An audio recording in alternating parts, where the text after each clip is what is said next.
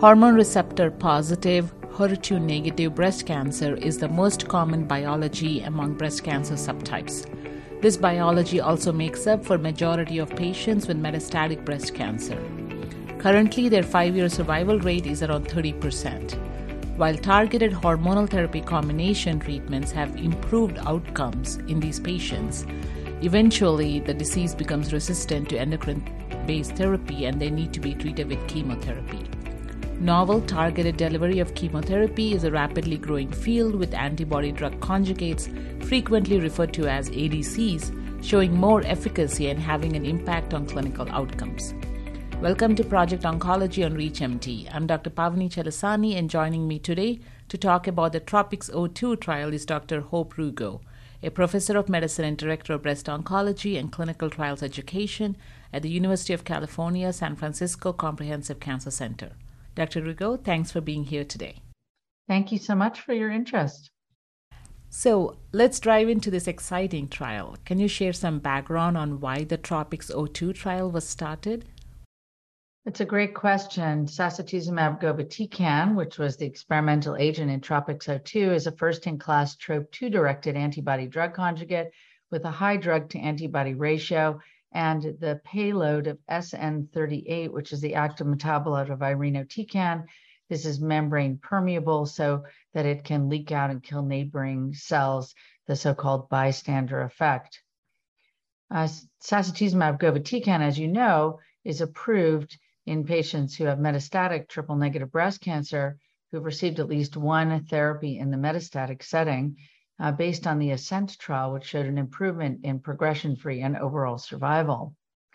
In the initial phase 1-2 trials of sacituzumab govitecan, there was a cohort evaluated who had heavily pretreated hormone receptor-positive HER2-negative metastatic disease.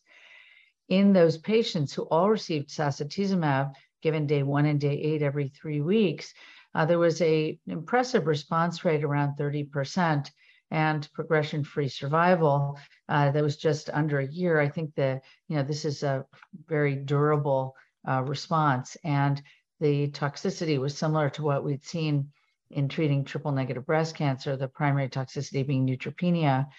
So that was very encouraging data in 54 patients and led to the whole concept of further studying sacituzumab govitecan in hormone receptor-positive disease. There's also the other background, which is that TROP2 itself is expressed on about 80% of breast cancers, regardless of subtype, and it's a transmembrane calcium signal transducer. It's been linked to worse outcome and cancer progression, so it made sense to expand the group of cancers, essentially, that we were testing this agent in. Great, thank you. So can you comment on the study design and what were its objectives? Absolutely. So sacituzumab was tested in this phase 3 trial in patients who had heavily pretreated hormone receptor positive HER2 negative metastatic breast cancer. The receptor status was determined locally, not centrally. Patients had to have received at least 2, but not more than 4 lines of chemotherapy for metastatic disease, and at least 1 endocrine therapy, a taxane, and a CDK4/6 inhibitor in any setting. Patients were randomized to fit into this criteria 1-to-1 to receive sacituzumab govitecan or treatment of physician choice, a chemotherapy option including capecitabine, vinorelbine, gemcitabine, or eribulin. The primary endpoint was progression-free survival by blinded independent central review, but a key secondary endpoint was also overall survival, of course, response, and patient-reported outcomes and safety. And like many trials we've seen recently, this was designed with a hierarchical statistical plan. So progression-free survival as the primary endpoint needed to be significant to look at overall survival. In turn, overall survival needed to be significant in order to look at overall response. And then overall response has to be significant to look at quality of life in time to deterioration. So we had already reported progression-free survival earlier in the year in the first interim analysis, and then most recently reported the second interim analysis of overall survival.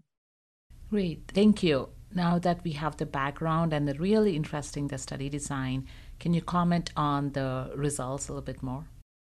Absolutely.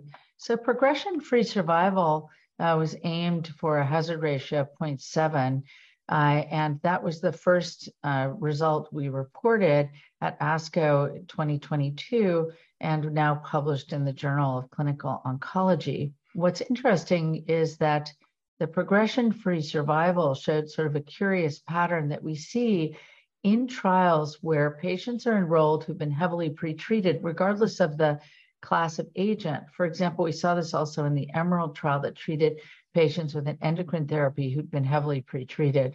So in this case, it was chemotherapy. What we saw was that at the time of the first scan to evaluate response, about 20% of patients, a little bit more in each arm, had progressive disease and went off study. So that limits a little bit of our medians by Kaplan-Meier.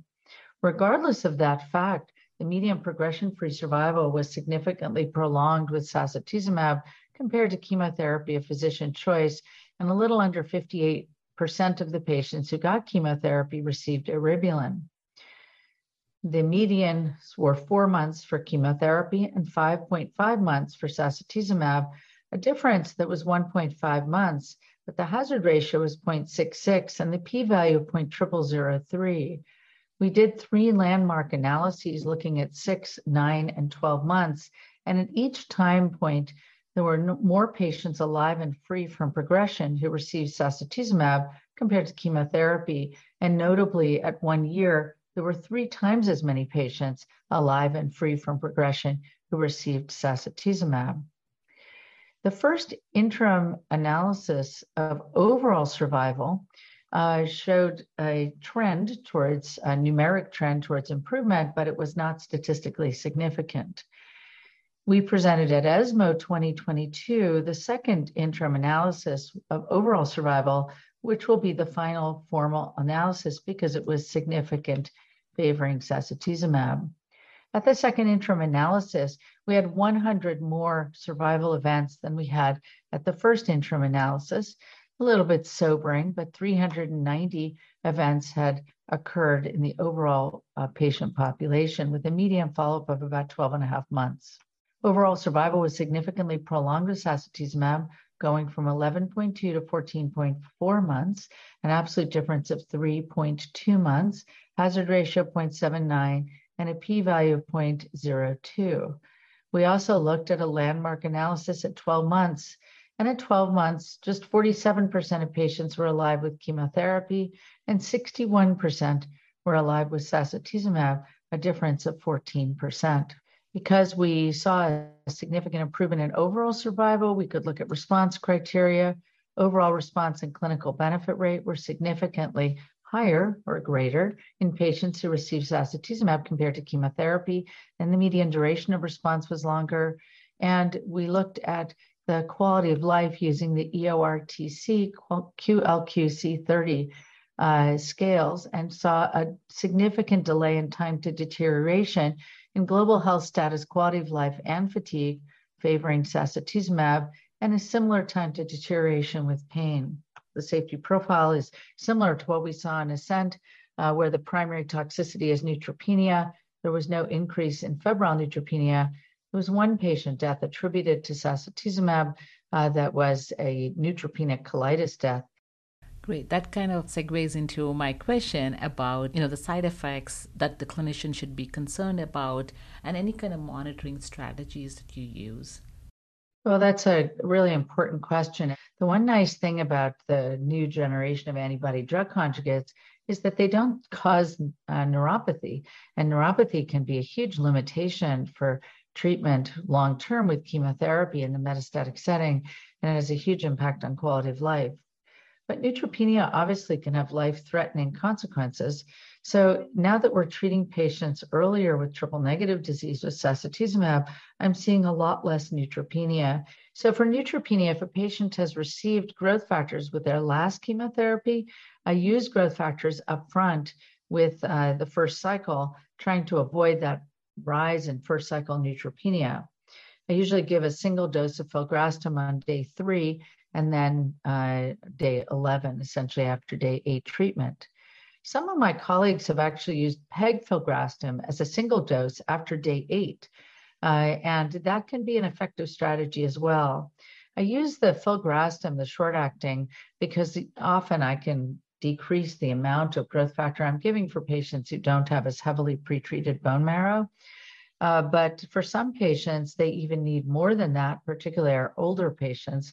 And then pegfilgrastim might be a good strategy to avoid multiple visits to the infusion center in patients who have to get their injections in a cancer center or older patients.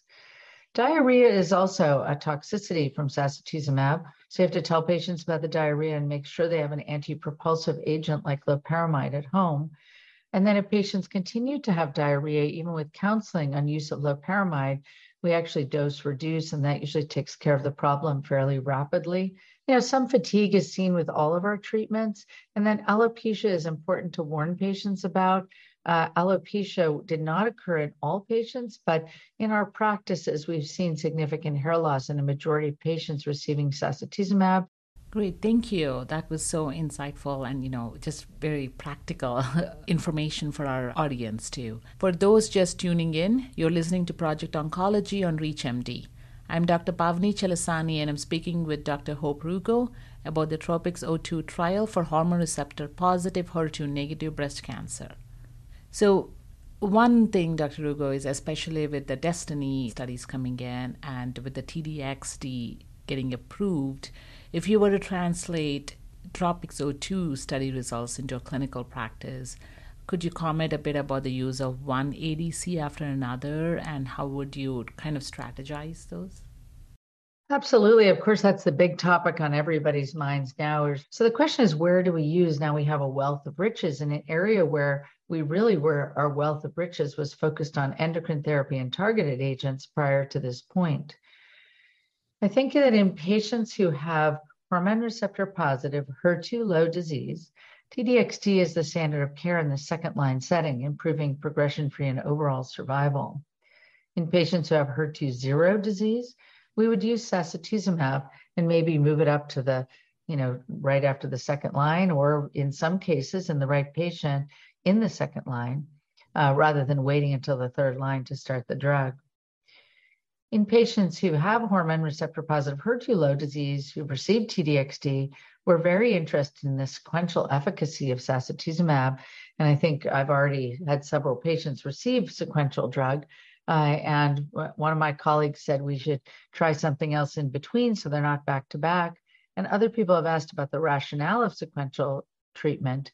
But I think that what's important to keep in mind is the antibodies are quite different that are the delivery mechanism of the payload, the toxin that's attached to the antibody drug conjugate. And the payloads, although they're both topoisomerase inhibitors, they are very different drugs. Once you've given sacituzumab to a patient with HER2 zero disease, we know based on recent published data that the tumor might become HER2 low over time. Then I would consider using trastuzumab deruxtecan in sequence after sacituzumab with an intervening agent or not. In triple negative breast cancer, it's a little bit harder because we have a big phase 3 trial with the ASCENT trial. So I tend to lean on giving sacituzumab first, but I would use TDXD in sequence if patients have HER2 low triple negative breast cancer. Great, thank you. So as we look into the future with all these novel therapies, what do you believe might be the next steps for research about these ADCs, and where do we go from here? Well, of course, there's a million studies going on now, and they're in some ways going to step on each other's toes. So, but we want the best for our patients. So as long as we can put all this data together, we're going to be really a massive step forward. So there's Destiny Breast 06, which is testing trastuzumab deruxtecan against chemotherapy of physician choice in the first line hormone receptor positive setting. Sacituzumab is being studied in the first line setting in triple negative breast cancer, both with and without pembrolizumab, depending on PD-L1 status. And trastuzumab deruxtecan is also being studied in combination with immunotherapy. There is data from the Begonia trial from a single arm with under 30 patients. And then sacituzumab will be tested in a first-line trial in hormone receptor positive breast cancer. And there are 2 ongoing phase 3 trials with datopotamab deruxtecan, a TROP2 antibody drug conjugate, same toxins, but a new TROP2 antibody. And that's being studied in the second and third line setting in hormone receptor positive disease, and in the first line setting in triple negative breast cancer, with a small cohort of patients who don't have access to PD-L1 inhibitors who can join onto the trial. There are neoadjuvant and post-neoadjuvant trials that are either planned or are ongoing with both of the ADCs that have approval in one setting or another, sacituzumab and trastuzumab deruxtecan. And it will be fascinating to see how these drugs work. So you can just hear from that alone, which really hasn't even delved into the world of HER2 positive disease, that there are a huge number of trials ongoing. And really what we're looking to is to move these agents earlier in the course of therapy. And of course, our ultimate goal is to cure more women with breast cancer.